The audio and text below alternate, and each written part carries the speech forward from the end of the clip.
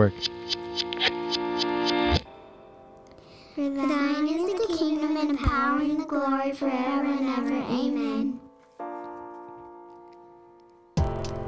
Welcome to the podcast, In and Through exists to equip the church to be hearers and doers of the word. I'm Tim. And I'm Marshall. It's true. It is. Yeah. That's my name. So, oh wait, funny thing about my name. let's hear it. So in my my Hebrew class yesterday, when I had my name on the screen because I attended virtually, was Marshall M. And the Dr. V, who makes a regular appearance on this podcast now, even though he has no idea we exist probably. But Dr. V drops a Marshall Mathers reference. Nice. And a couple of the people in the class kind of chuckle. And then he points to one of the younger guys who was born in like 2002, which is slightly depressing that I'm in classes with kids in 2002. But still fantastic that a 12-year-old would be working on his master's degree. So go ahead. He's 21. But anyways, but this kid had no idea who Marshall Mathers was, and we all had a good laugh, and he had to explain that it was Eminem. Yeah. But anyways, yeah, sorry. I like it. That's my name. I like it. We're pivoting into a new section. So part of this apologetics year we're coming to realize is going to come in lumps. Yep. And we're going to do a bit of a historical lump. Sorry, I don't know why that came into my Yeah. head. Is that the president's of the United States of America? That is, yeah. So we did talk about the historicity of the Bible We did. when we were doing the Bible lump. Yes. And so now... It was a good lump, by the way. Yeah. I enjoyed that. Yeah, I liked it. Now we're going to just talk about the historicity of a number of things that we defend and believe inside of our faith, right? This is a lot more general revelation stuff. In some ways, it's going to kind of blend the two. Yeah. Yep. But even in blending the two, it's worth noting that we can talk about Scripture, the Word of God, in a less than miraculous revelation kind of a way. Sure. Right? To look at it as words on a paper and the value that it has even as that. Right. Yeah. And so I just want to make that clear from the beginning, because I believe the Bible to be the revealed Word of God. And I place my entire faith and form myself around what's written on those pages. Yet, we're going to talk a lot in this historicity episode about things on the page, the books themselves, as documents. That doesn't mean that we just sort of cold approach this. Anyone who wants to argue that it went too far that direction, I would throw you back to the last two episodes, right? Is faith a portion of this? Can you just reason your way to truth? We said no, right? Is the Bible the inspired Word of God? We said yes, right? So 2 entire episodes on that. If we use what might seem like too business of a language in this, just keep in mind that's not where we stand. Yeah. But when we're going to sit at the table with historians and skeptics, we need to speak that language. Yeah. And to show that the Bible doesn't fail to produce truth in that language as well. Yeah, no, I agree. I think, yeah, to kind of summarize it, like at least the way I've been thinking about it is, we've articulated that we believe that the Bible is more than just a historical document, but it's not less than that. Nope.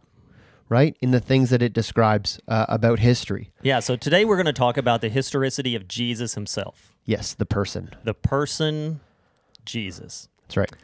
Why does this matter? Why does it matter? Well, because if there's no Jesus, then there's no gospel, right? So I think, here's the thing about Christianity. Contrary to some other religions, Christianity has a certain degree of historical vulnerability. Yep. right? Because our faith isn't just based on like principles or ideas or morals. Christianity actually has historical claims, and those historical claims actually find themselves at the center of what we believe. Absolutely. So historical claims that, if proven to be untrue, would destroy our entire system of belief. Right. Right. And so while, while confirming historical claims of the Old Testament are important, and we might dive into some of those, the most significant historical claims of Scripture, at least I think, center on the person of Jesus, right? So the historical claims like, this person, Jesus of Nazareth, Jesus who is known as this great teacher and healer, Jesus who claimed to be the Messiah, who opposed the religious leaders in Jerusalem, who was sentenced to death by crucifixion by Pontius Pilate, and who ultimately rose from the grave. Like these are historical claims that there was this person, this is who he was, this is what he did, this is what happened. Those are central things that we hold to, that we need to hold to. And one might argue that other religions always have a history in their narratives. A creation narrative is a historical record kind of a thing. But there's no place for many religions, there's not a need to say that happened, but when. Right? Like the Greeks can be like, oh, this came about because this god did this and this god got in a war with this god. No one ever says, what year was that? Right. Right? And for the Greeks to be able like, oh, I actually have an answer for that. Sure. Right? It's not tied to historical record, even if it's used in some sort of historical narrative. Right. Whereas Christianity has, and Judaism before it, sure, always makes this statement to place itself in history. So even though we're going to talk about the historicity of Jesus today, we're going to spend a lot of time pushing on just what is historical study, how does it take place, and where does Jesus fit into that? Because we're going to do other episodes about some of the things that happen with Jesus and putting them in history. Sure. So that we're going to fill a little bit of time doing that. One of the things that I just want to put out there is there are a number of people who would teach that you don't need to believe in the historical Jesus and the theological Jesus as being the same. You can see them as separate. Right? So, for instance, you can believe that there was a Jewish man who lived in Palestine who went by the name of Jesus. You don't have to believe that he walked on water or multiplied loaves and fishes or rose from the dead. Right? He had some great ideas that laid the way, and the theological Jesus can be true and followed and worshipped without the historical Jesus being true. Right? This is predominantly the view of liberal theology. Yeah. Right? One, I think it's a wrong view. Yeah. It's a wrong view in that if a faith makes historical claims and it can't even back up historical claims, and you don't feel like there's evidence to prove a historical claim, why would you believe that there's evidence to prove a theological claim? I would even say that the Bible would support this notion. When Jesus is talking to a teacher of the law and he says, I've explained to you earthly things and you can't understand them, why would you assume to believe spiritual things? Right. In the same way, if there's a logical order there, right? If we can't define well earthly things, then we shouldn't expect people to follow the spiritual things. So I think it's wrong for that reason. Also, some of the defenses for this, I was watching Dale Martin, who's a professor at Yale. Okay. An Anglican, would call himself a believer, but he holds to this, right? Yeah. Bart Ehrman was a believer, not a believer. He even goes so far as to say Bart Ehrman and I are in lockstep on this, right? Which is bizarre to me. One of the things that he says is George Washington.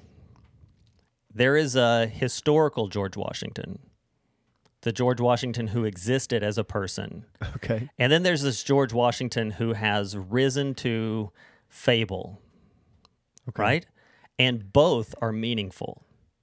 right? The historical George Washington did things for the United States. Do you need me to explain George Washington? No, Okay. I think our listeners know who he Sure. is. Just wanted to be sure. I didn't want to talk over your head.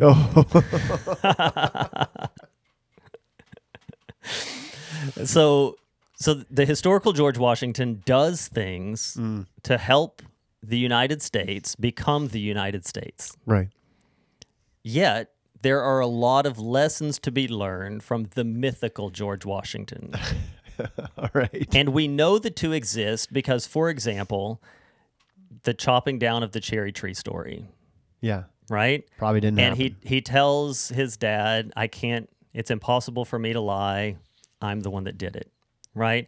The notion being that we need our political leaders to be without fault in order for us to be able to celebrate them has not proven to be true. But that's the sort of motif that surrounds George Washington, and that both of these, although they are not equally, they're not cohesive, they're both valuable. And he says, we know this because we've actually found the preacher and the sermon and documentation where he says, no, I injected that story, imposed it upon George Washington, fabricated it to make a point in a sermon. Okay. Right? Interesting. And that's his way of saying, like, you can see where these two George Washingtons both exist for a purpose and are useful. The problem is, of those people who wrote about Jesus, no one is saying, we fabricated this in order to prove this point. Right? There's a very real disconnect between these two measurements. Right. It's a false equivalency, really. It really, really is. The issue is that modern historians have come to value skepticism, and they've come to apply modern tools that we're going to talk about later. But this is a hotly debated topic that hasn't been hotly debated until the modern era. Right. Yeah. And so the thing is, when we talk about the historical person of Jesus, some of the most outspoken and angry opponents of Christianity, like guys like Richard Dawkins or Christopher Hitchens, have argued that the existence of Jesus is, highly questionable, unlikely, just made up fantasy, right? And you might even, like, in conversation hear people say, just like with confidence, there's no historical evidence of Jesus, or that he's just an entirely made up fictional character. But in reality, amongst the vast majority, like the overwhelming, almost as an exclusive rule, serious historians, regardless of what their faith is, they don't say things like that. No. They don't, right? And the reason is because since the Enlightenment, and since people started kind of valuing, elevating human reason and over all other things, there's emerged an entire historical focus on finding the historical Jesus, right? We have Jesus in the scripture, which I would say scripture is historical, but for the moment, let's set that aside, right? There's a group of people saying, okay, this Jesus guy seemed to have made an impact. Was he real? Did he live? Is it all true, right? Does it match? Does what we see about him in the Gospels match what was actually going on in the world at that time, based on other evidence that we have? And this discipline doesn't just include Christians, right? It's not like there's like a handful of, really historically minded Christians who just do this all on their own. Like, there's Jewish people who do this, atheists and agnostics who do this as well. So if it was just this handful of hardcore believers that were publishing whatever they want about the historical Jesus, regardless of how good their research is or what methods they used, that the non-believing colleagues would just quickly shut it down. Right? So this is like peer-reviewed stuff, and some of those peers are not Christians. Right. And these are people who are confirming some of the things we're going to talk about later in this episode. Yep. And the surprising reality is that over time, the overall view within the historical community is not getting more skeptical of a historical Jesus. It's getting less skeptical. right? They're becoming more and more convinced of the historicity of Jesus from a secular historical perspective. So that's just something that I think people just need to know is a thing that exists, right? And a lot of times, there's a bit of a gap between what is going on, at the cutting edge of archaeology and research and what people on the street know. And the reality is that gap actually right now is a gap between people on the street thinking there's really nothing there versus people in the academy, secular people in the academy saying, no, there definitely is. Yeah, I would say just as an interesting side note, evolution is also biological evolution is also one of those things that's becoming less and less accepted. Yeah. At least as it's commonly understood or has been commonly understood, right? Darwinian evolution, I guess I should say. Yep. Now, that being said, the reality is that there are people out there who are going to just simply refuse to entertain the possibility that Jesus of Nazareth existed, regardless of how much historical evidence you put in front of them. Right. And I think we just need to keep that in mind because the stakes are so high with Jesus, because of who he is, what he said, what he did, what people like. There are some people that they just won't. They just can't. Not the historians, because they're just taking kind of or at least trying to take an objective view. But there are just people in your life that even if you lay out you get your non-believing friend to listen to this entire episode and we lay all this out, they can listen to the whole thing and just be like, nope, don't believe it. Doesn't matter. Yeah, and part of that's going to come down to just what ruler they're using to measure with. Like, sure. We've got that coming later in the episode, so I'm not going to get into it too far. But at some point, you have to make decisions on how you're going to measure these things. And I would say their greatest push is for objective measurements, but that's also their downfall, is they're not being objective. Right. Yeah. So one of the sources that I'm going to use today is a book that I essentially read cover to cover last night. Skim read a couple chapters, but the book is called Is Jesus History by John Dickson, published by the Good Book Company. I'll be straight with you. There's a couple things he says in here that I'm like, I don't love where he goes with a couple things, but there's a lot of really, really good stuff. It's a very quick read. It's like 120 pages or something like that. So the author, John Dickson, he talks about this. I love this. Hopefully this can kind of like start our conversation towards what history is a little bit. But John Dickson talks about this Roman coin that he wears around his neck. And what it is, it's a Roman silver denarius with the face of the Emperor Tiberius on it. It is the literal exact same coin that Jesus points to, but the exact same denomination, right? And from the same time period, the same face on it that Jesus points to when he says, "Give to Caesar what is Caesar, and give to God what is God's." And and he kind of talks a little bit about the story of this coin, right? He doesn't know, but he kind of he realizes that this coin has existed throughout 2,000 years of history, right? He thinks about the slave working in the mines to get that silver out, or the gladiator who was showered with it in the arena, or the thief who stole it off someone's belt, or whoever ultimately lost it in the dirt 2,000 years ago, right? And what he does is say that is he wears it to remind himself that history is real. Absolutely. It's not Middle Earth. It's not the galactic empire of Star Wars. It's history. History is real.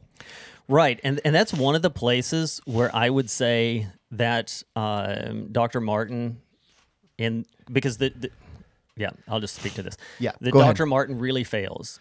Is his point is to say too many people want history to be now, but history is lost. And what happened and what is history are separate. History is a record, but a filtered record. We can never know for sure, right? And so in some ways, he applies some really strict standards to what's acceptable and not acceptable. And then in some ways, he just wants to blow the whole thing up in this sort of like relativism of, Right. but you can never really know. Yeah. Which to me says, then taking on your life's journey to the discipline of history, what a waste of time. Right? Yeah. I mean, like, I'm going to be a baker, but I'm not ever going to really make any bread. Right. Right? I really enjoy reading about people who make bread. Right. I enjoy shopping for pans and ovens and those kinds of things, but I just any fruit that comes from that is just sort of like ambiguous and whatever. Right. It just doesn't seem passionate. Yeah. When I went to the University of Ottawa, fresh out of high school, had a philosophy teacher who was like a nihilist. And I'm like, dude, what are you doing? Yeah. Like, what's the point, man? Why are you Yeah. here? I just don't like, what are you here for? I don't understand. Yeah. And we've talked about it before, right? Like history was my first discipline of education, right? My bachelor's degree is in history. Yeah. And the whole notion that historians have to be skeptics, I'm not down with, because I think what you're doing is you're gathering evidence and putting it together to recreate a story. Right. I don't think you have to go around questioning everything that you find, right? Sure. Like you find some remnant of a civil war in, the southern United States, of a Civil War battle. You don't have to start with, well, was there really a civil war? Right? You can start in other places Right. of gathering this together. It doesn't have to be skepticism. Right. Right. Yeah. No. And I think, and like it goes back to like the fact that like, okay, this guy, John Dixon, is wearing this coin. Like, so like history is real because it's hanging around his neck. Yeah. Right. The Roman Empire minted coins out of silver. And at the time, the Emperor Tiberius was on the throne because his face and his name are on these coins, like that were found thousands of miles from Rome, right? So it's like history went like as it happened, it was just as real as now. Right. That's what people need to remember. Like I think, and it's difficult, right? Because there is a sense in which, like, to our finite human minds, now is the only real time. You know what I mean? Like that's kind of in our limited way of understanding things, but like those people were just as real. Those events were just as real as things going on now.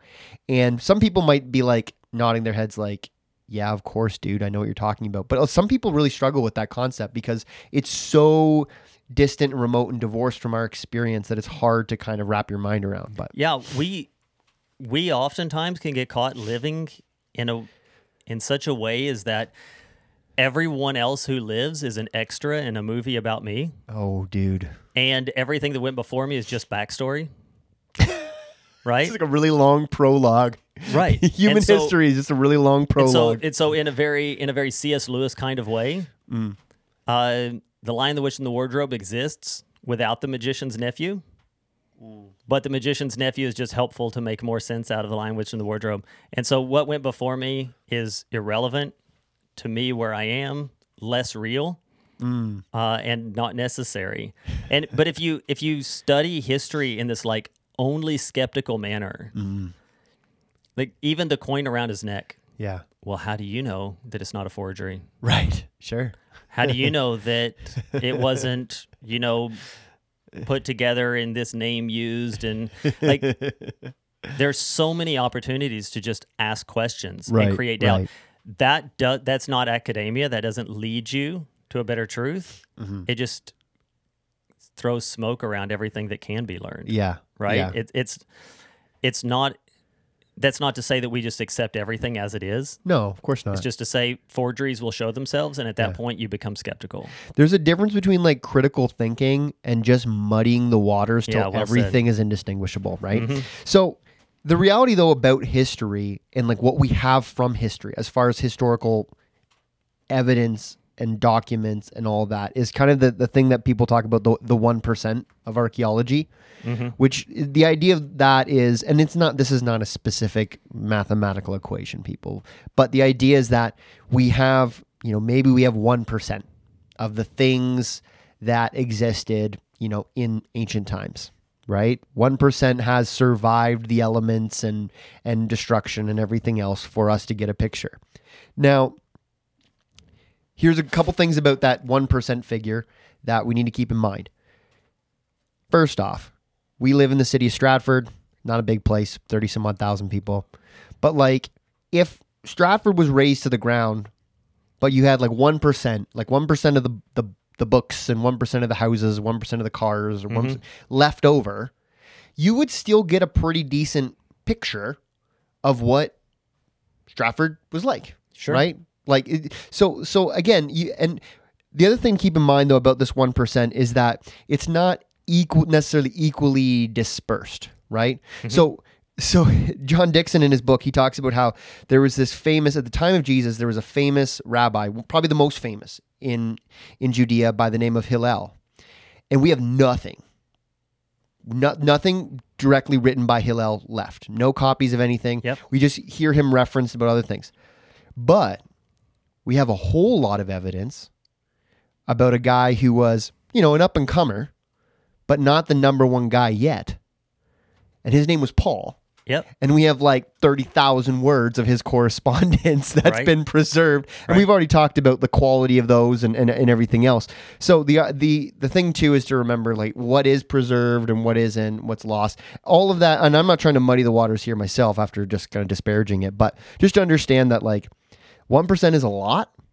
And when we have a lot of one particular thing, it's significant. Yeah, and I think that matters because what happens when people want to use history to draw questions? I wouldn't say disprove. No one of their academic salt would argue that you can disprove the existence of a historical figure. Right. Right? That's just philosophically that's difficult. Doesn't work, right? That's a hard one. But anyone who wants to draw enough question around it to make it something less than probable, a lot of what they're going to do is they're going to apply to it a standard that we don't use for anything else, right? So Hillel is a great example. Do we deny the historicity of Hillel? Well, there's nothing written necessarily so much by him. There are things written about him. That's acceptable. Yeah. Right? Socrates. Yeah. We don't even have anything written by him. Yeah. None of it, but we'll still say like these are the teachings of Socrates. Right. Why? Because hundreds of years later, we end up with copies of some of his students, Plato, for example, talking about things that he might have said, and we're like, that's good enough. Yeah. That's good enough for me. Yeah. And then you get to Jesus, and it's like there are no contemporary writings. The earliest writings came decades afterward. Right.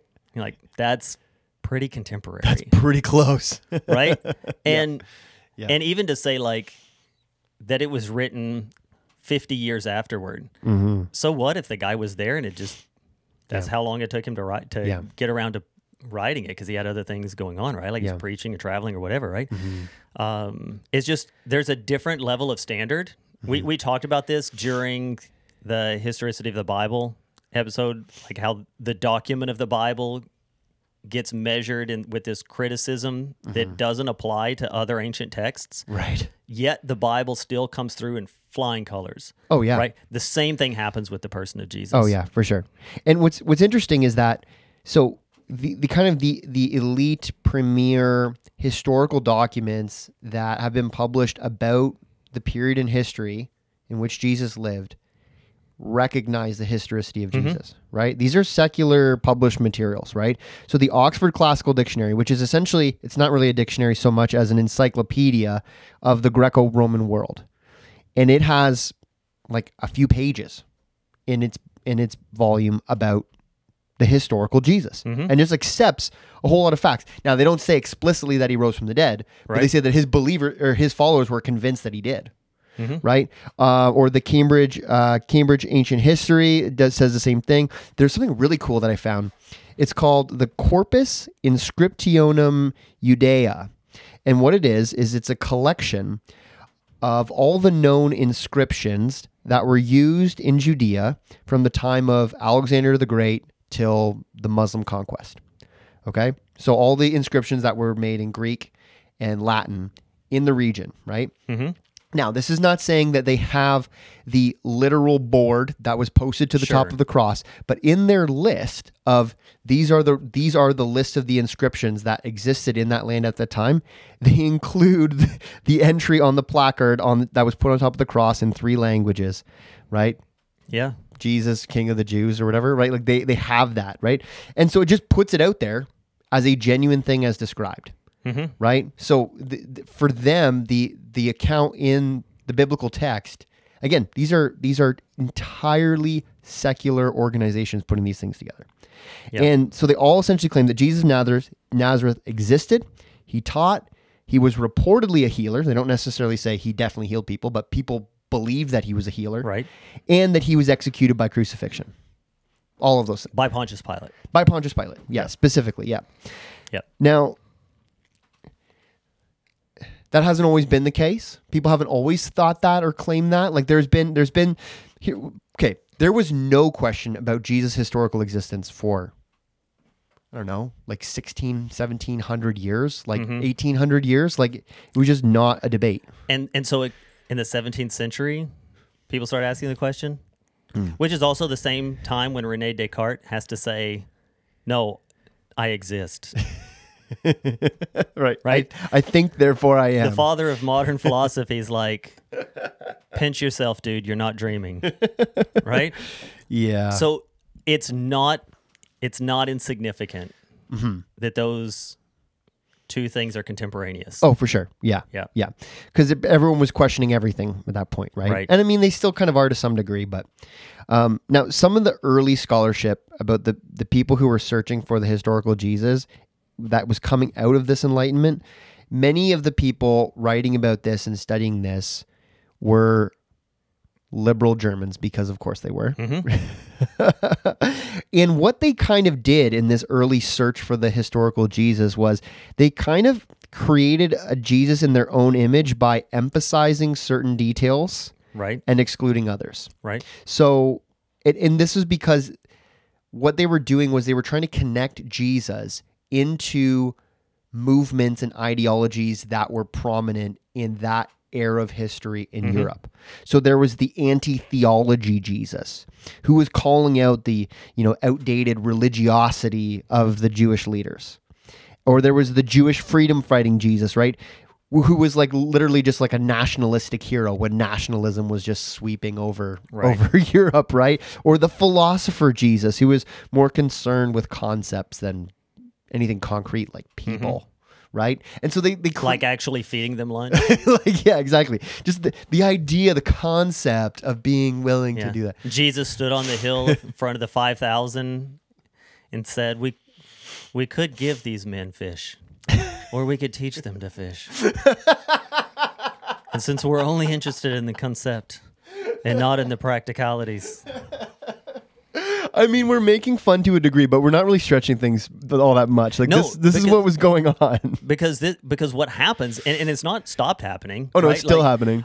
David Platt's book Radical, like the subtitle is about creating God in our own image. Sure. Right? That we take this Western North American concept of God or of Jesus for him to meet us in our material need at this point in time, and instead of being molded into his image, right? So it's a thing that continues even to today. But what happens is people want to do a couple of things. One, they want to make Jesus monochromatic. Right. Right? He can only be one thing. Yeah. Right? Whereas, a person can be a scholar and a sports fan, right? And you don't have to divide between the two. Sure. And you'd be like, well, he's a sports guy. He's not a book guy. Yeah. Well, why not? Why not? Right? And so they want to make him monochromatic. And they want to, it just feels like they don't want to read the whole thing. Yeah. Right? They only want to read so much of it.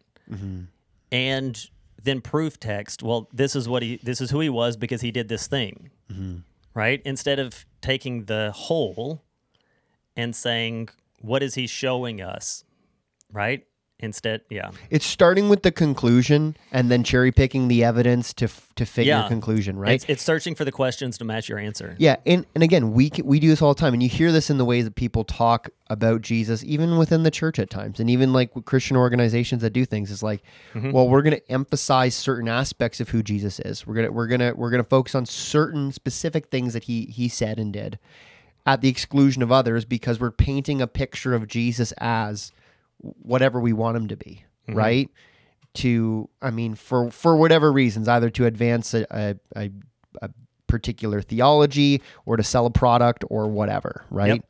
So we're critical of them, but we got to be careful for ourselves. But nowadays, at least within the historians who are searching for the historical Jesus, there is at least a bit more of an honest approach towards Jesus, like at least like relative to what was happening at the time. So they're looking at the story of Jesus and the person of Jesus as described by Scripture against the backdrop of what we know about first century Judea under Roman rule, which I think is probably a good thing to do. Yeah, and here's where, like, when we say they're searching for him in that, they're applying tools of history. Yes. The difference comes with the consistency with which they apply these tools, Right. and the value of the tools in their own place, right? In their own place and time, right? And in reading, so you mentioned the major reference for you for this. For me, it's the lecture by Dale Martin, another lecture that I didn't write the guy's name down, so sorry. And then Bart Ehrman's Did Jesus Exist? Right? I've got a copy on my heresy shelf. So those are the three references that I'm working from, and I made 5 observations about historical tools that they're using and how they're using them, whether or not they should be using them, those kinds of things, right? Because one of the problems we can run into with applying modern historical tools is we're applying modern values Yes. onto historical figures, right? This happens all the time. It is one of Donald Carson's exegetical fallacies. You cannot apply modern values on ancient peoples. Right. Right? What? You're saying Jesus wasn't a feminist because he treated women with dignity? It's like, no, feminism didn't exist. Like, it wasn't a thing. Right. Right? Or he was a socialist. No, socialism did he treat didn't exist. women better than the average man of his time? Yes. Yes. Definitely. So one of them that they really press for, dual attestation. Okay, yeah. That is to say, there needs to be multiple accounts of an event in order for that event to be corroborated. Right. Lest this one person could have independently made this thing up. Right. Right? Most of what we have in history is found in the giant sandbox, and dual attestation is nearly impossible when you go back really far. Yeah. Yet, this exists for Jesus. It does. It's almost like God thought about this in advance. But the rules, the way that they apply this is to say the synoptic gospels don't count. The synoptic gospels don't count because we know for a fact that Matthew and Luke just read Mark's gospel and then added some things. Okay. Right? So it's really only one statement. One, we don't know that. No. That's a theory. It's assumed. 2, even if they did, if they were like, hey, Mark wrote this thing, I was there too. Yeah. I want to see what I have to contribute. Right. Right? And they read it and they're like, yeah, all of that adds up. I do remember that. He's right. That's significant. Yeah. But I think I also have something to add. Right. But I am going to put that in there as I add to it. Right. Right? That doesn't make their attestation less. Right? It doesn't make it plagiarism. Right. Right? It is a second witness that confirms. Right. And so the argument there is they're too similar to be the same account of an event. Therefore, they must be illegitimate as sources. That just leads you down a road that's like, if they don't agree, then they're right. Right. Which no one wants to go down. Right, but you know what the funny thing is that those same like textual critics will do is then they'll look at John, who has a different perspective, different layout, different phrasings, like because he probably wrote it a little bit later, right, in a slightly different context, right? But then they'll try to dismiss the Gospel of John because it's too different. Right. Not that it's different in substance per se. It has different. It has some unique stories. It has different ordering of certain things. But like, so then you're like, okay, well, what about the Gospel of John? And they're like, well, John's too different to be. It's like, no, you can't play both sides of this thing. But these that I use for this consider John useful. The Gospel of Thomas is useful because obviously somebody's writing about him. He didn't borrow from Mark, right? But we've already talked about it. Gospel of Thomas isn't even a gospel. No, it's not. It's entirely another thing. Yeah. It's found way later. Sure. So they're like Matthew and Luke. Now, Gospel of Thomas rejected from the church from its onset. Yeah. As being an obvious forgery. Yeah. Yeah, we take that. And then Q.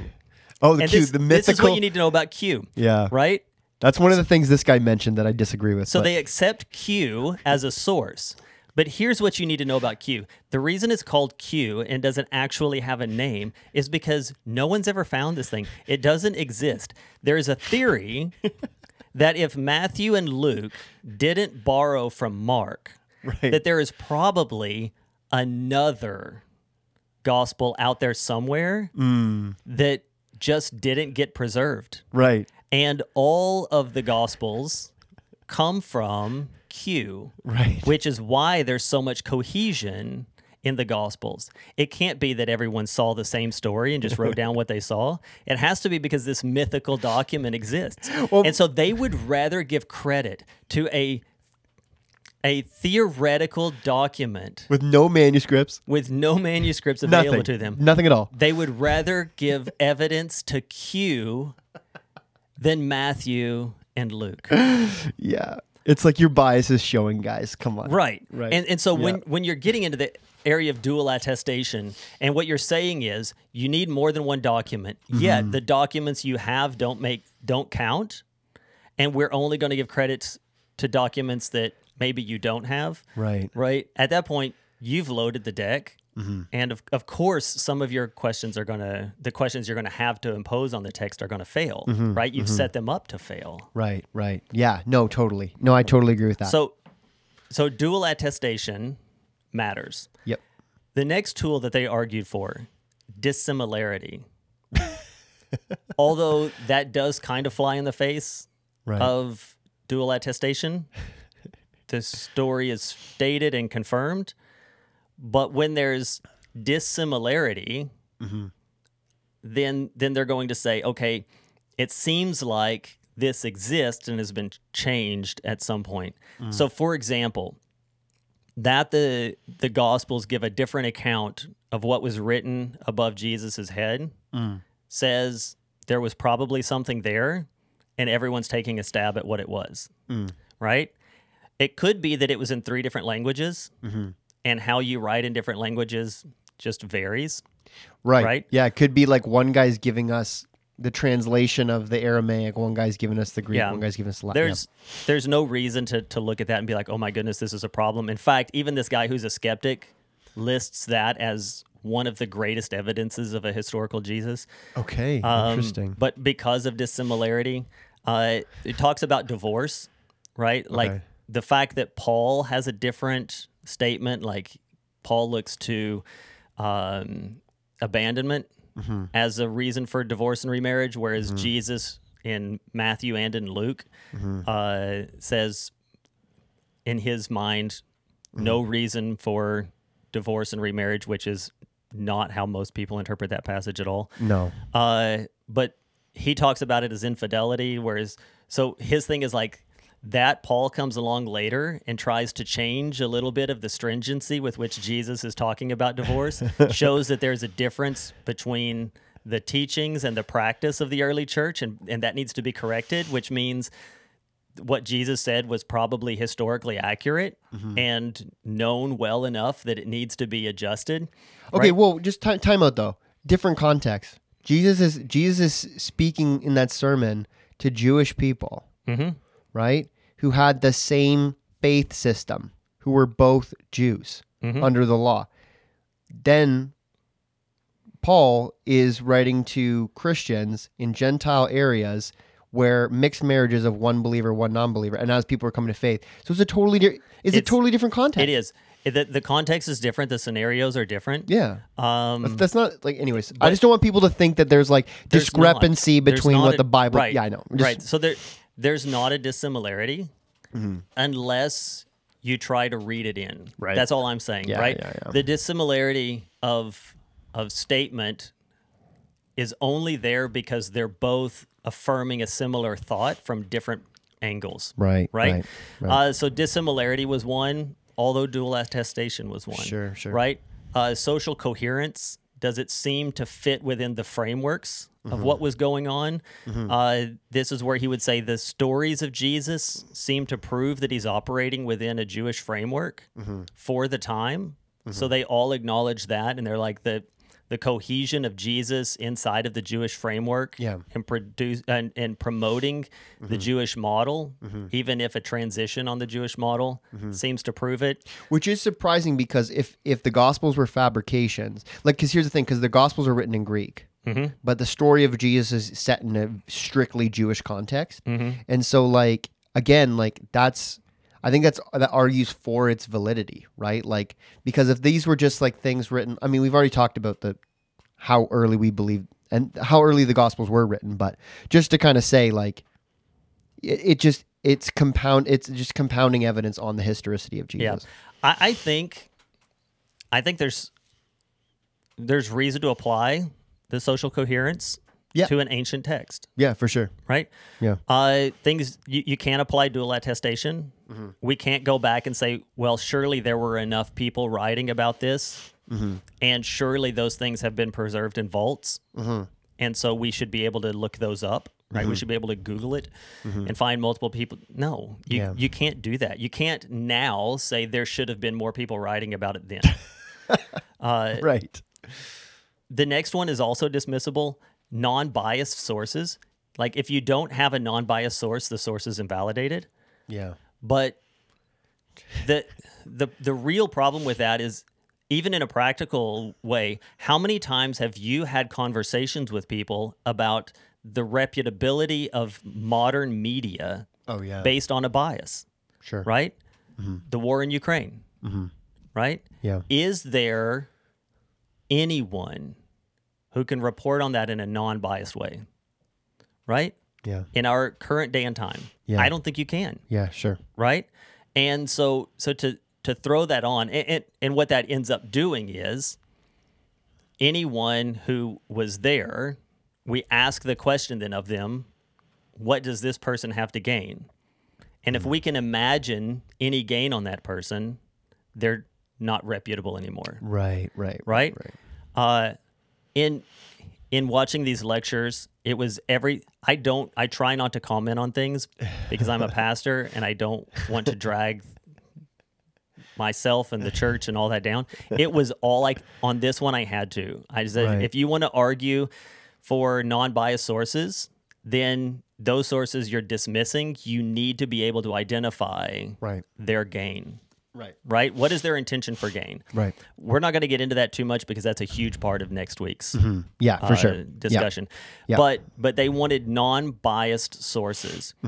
So it can't be a Jewish source because this guy is upsetting the Jewish system. It can't be a Christian source because now they're trying to promote their new religion. Right?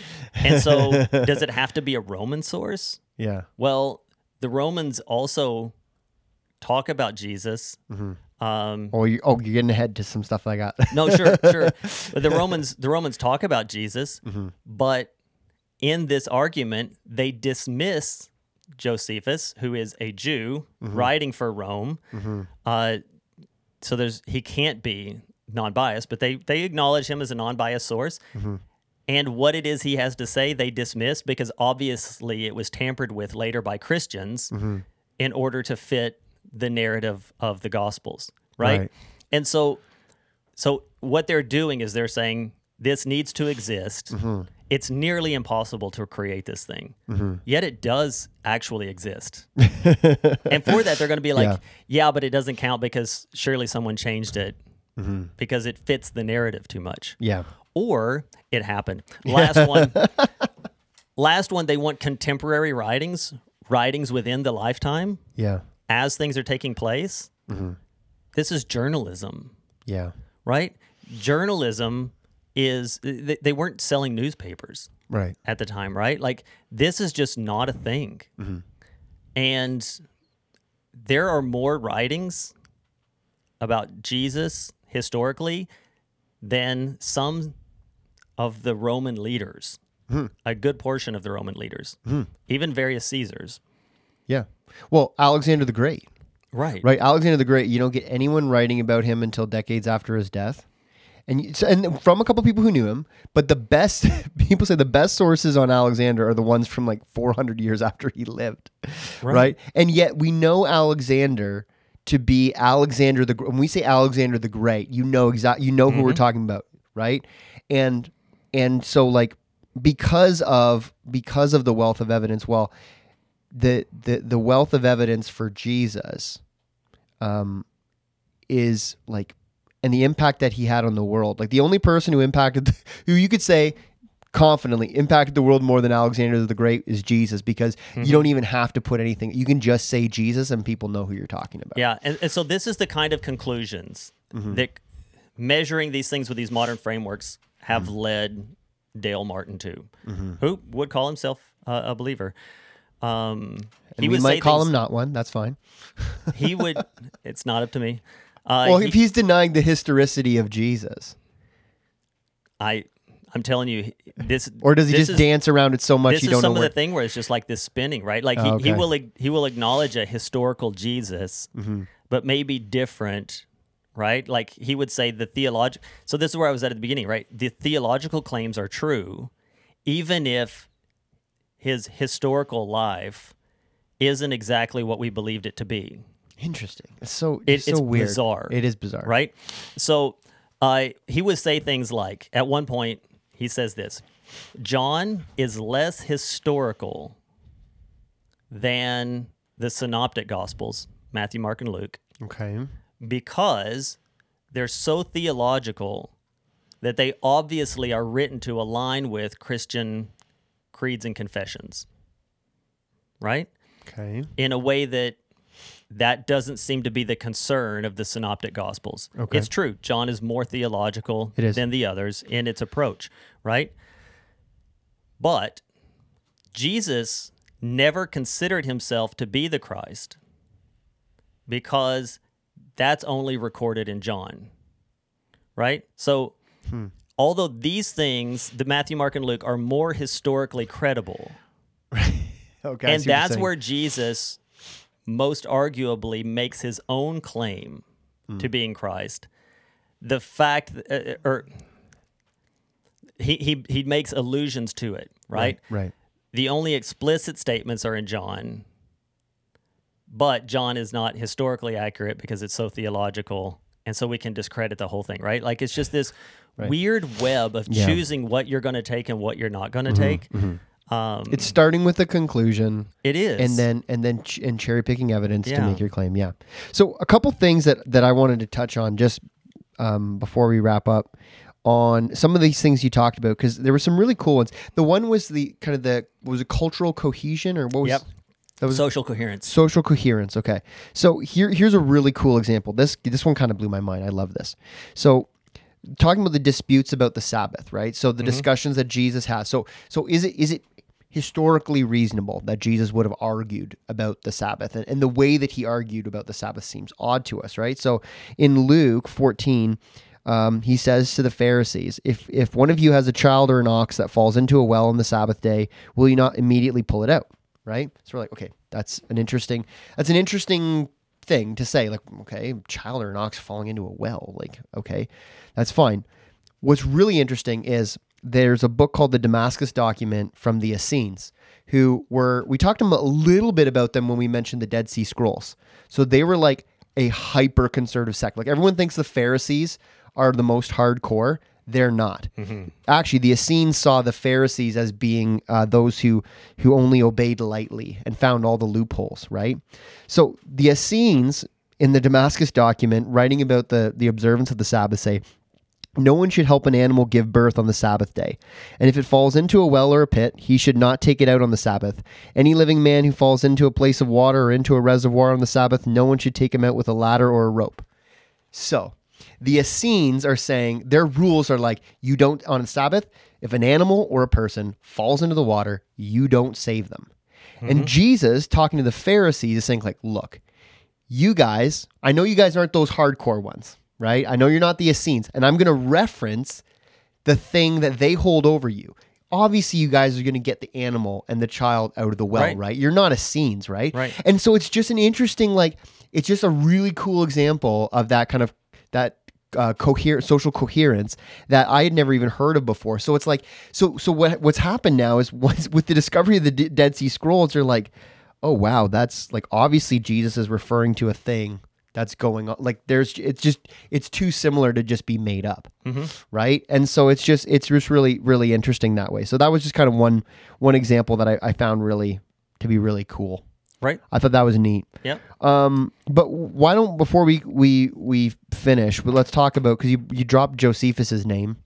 We should probably talk about the non-Christian historical references to Jesus. Okay. What they are and what they are, what they aren't, right? Because they're not. I think they're probably there. I mean, call something a silver bullet. It might be that for the. I think it is that for the historical Jesus, for someone who says Scripture is not, the Bible is not enough for me to believe in a historical Jesus, right? I think this is enough to say yes, he did exist for sure. Not necessarily going to take you to the point of like confessing your sins before the Lord and being born again, but so the first one is Tacitus. So Tacitus is the best Roman source on the early emperors of Rome. Like he just is unparalleled from the time of Augustus up through Nero. And so some will claim any reference to Jesus in any extra biblical history is a forgery that was later added. But in the case of Tacitus, what Dixon says is literally no university worth its salt is teaching that. No. Some guy on YouTube might be saying that because he's just like, I can't allow for this to be true, so I'm going to dismiss it. But he's like, they're not teaching that Tacitus' mention of Jesus is false.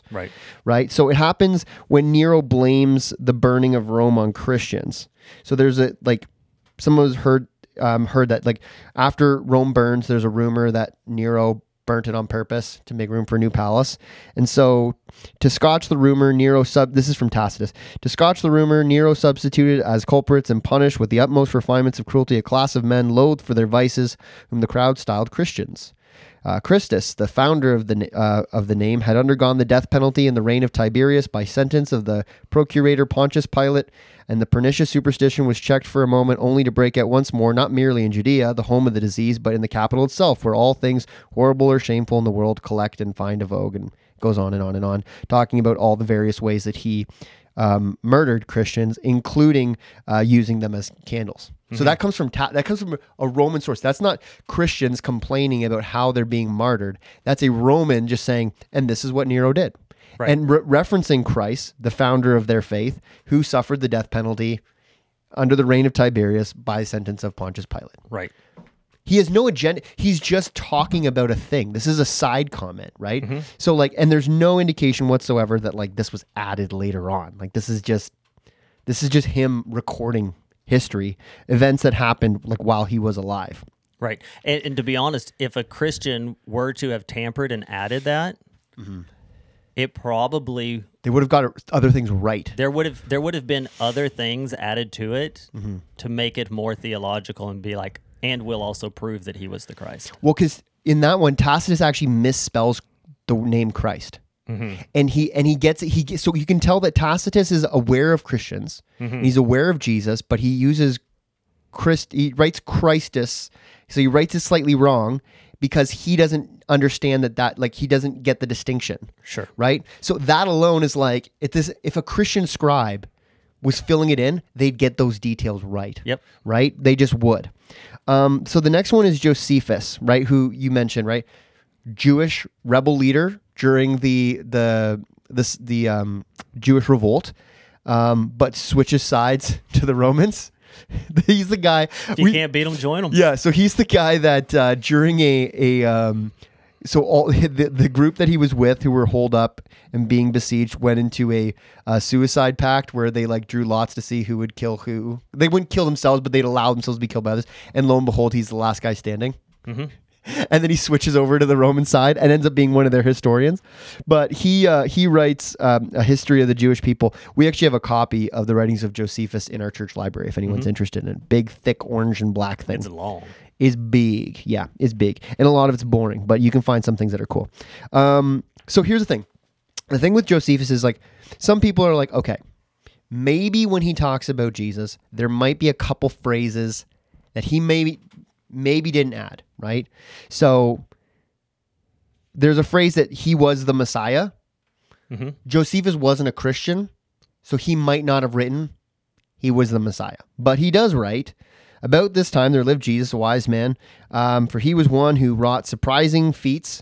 And the phrase surprising feats is kind of like the equivalent of miracles, and was a teacher of such people as accept the truth gladly. He won over many Jews and many of the Greeks. When Pilate, upon hearing him accused by the men of the high standing amongst us, had condemned him to be crucified, those who had in the first place come to love him did not give up their affections for him. And he kind of goes on and on.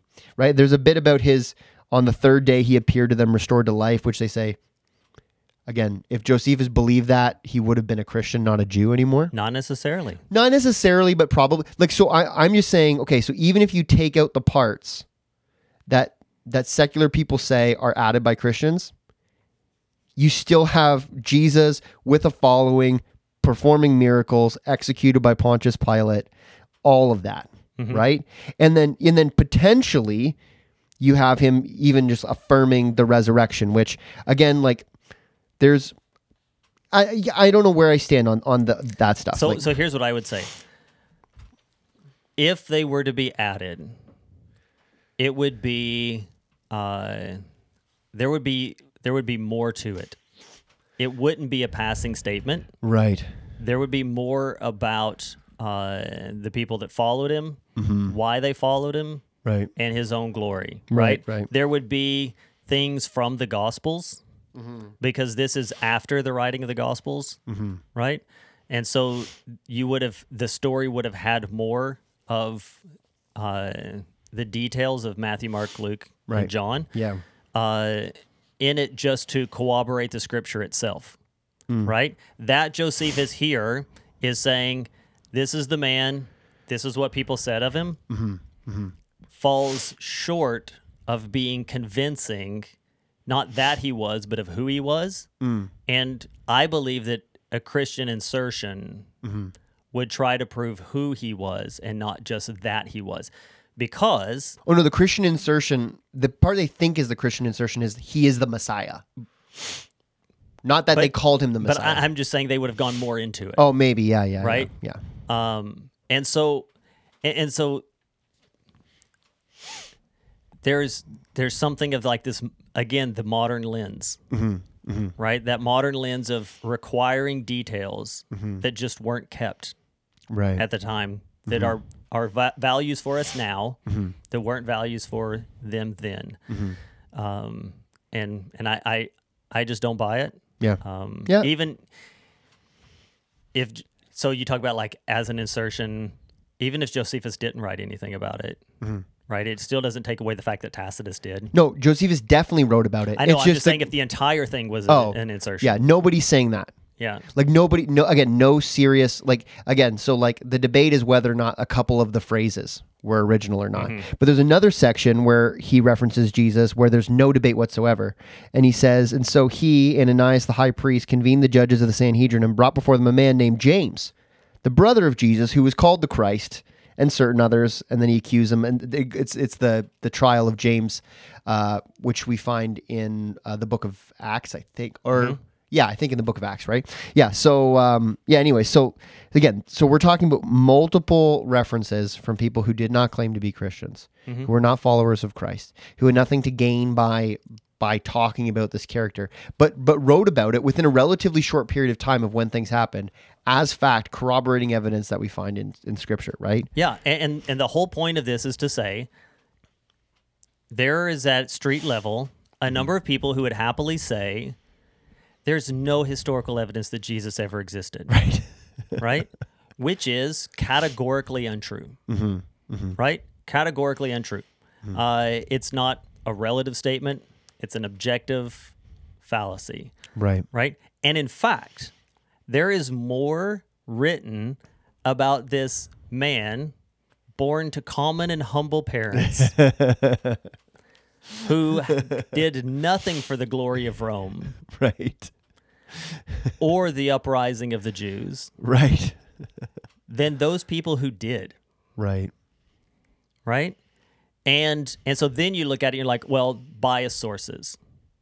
What do these people have to gain? The death penalty.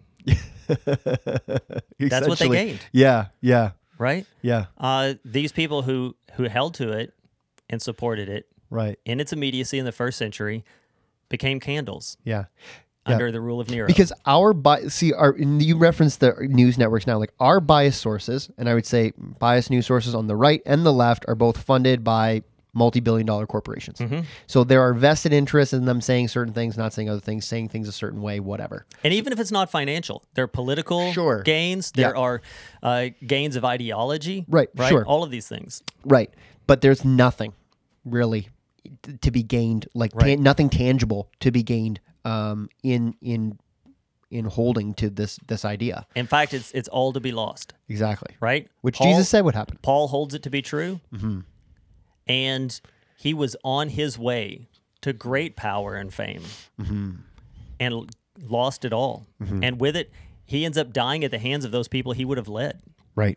Right? Well, yeah. The apostles all die of martyrs. Yeah. People will say not John. He is exiled on Patmos where he dies. Okay. That's kind of martyrdom.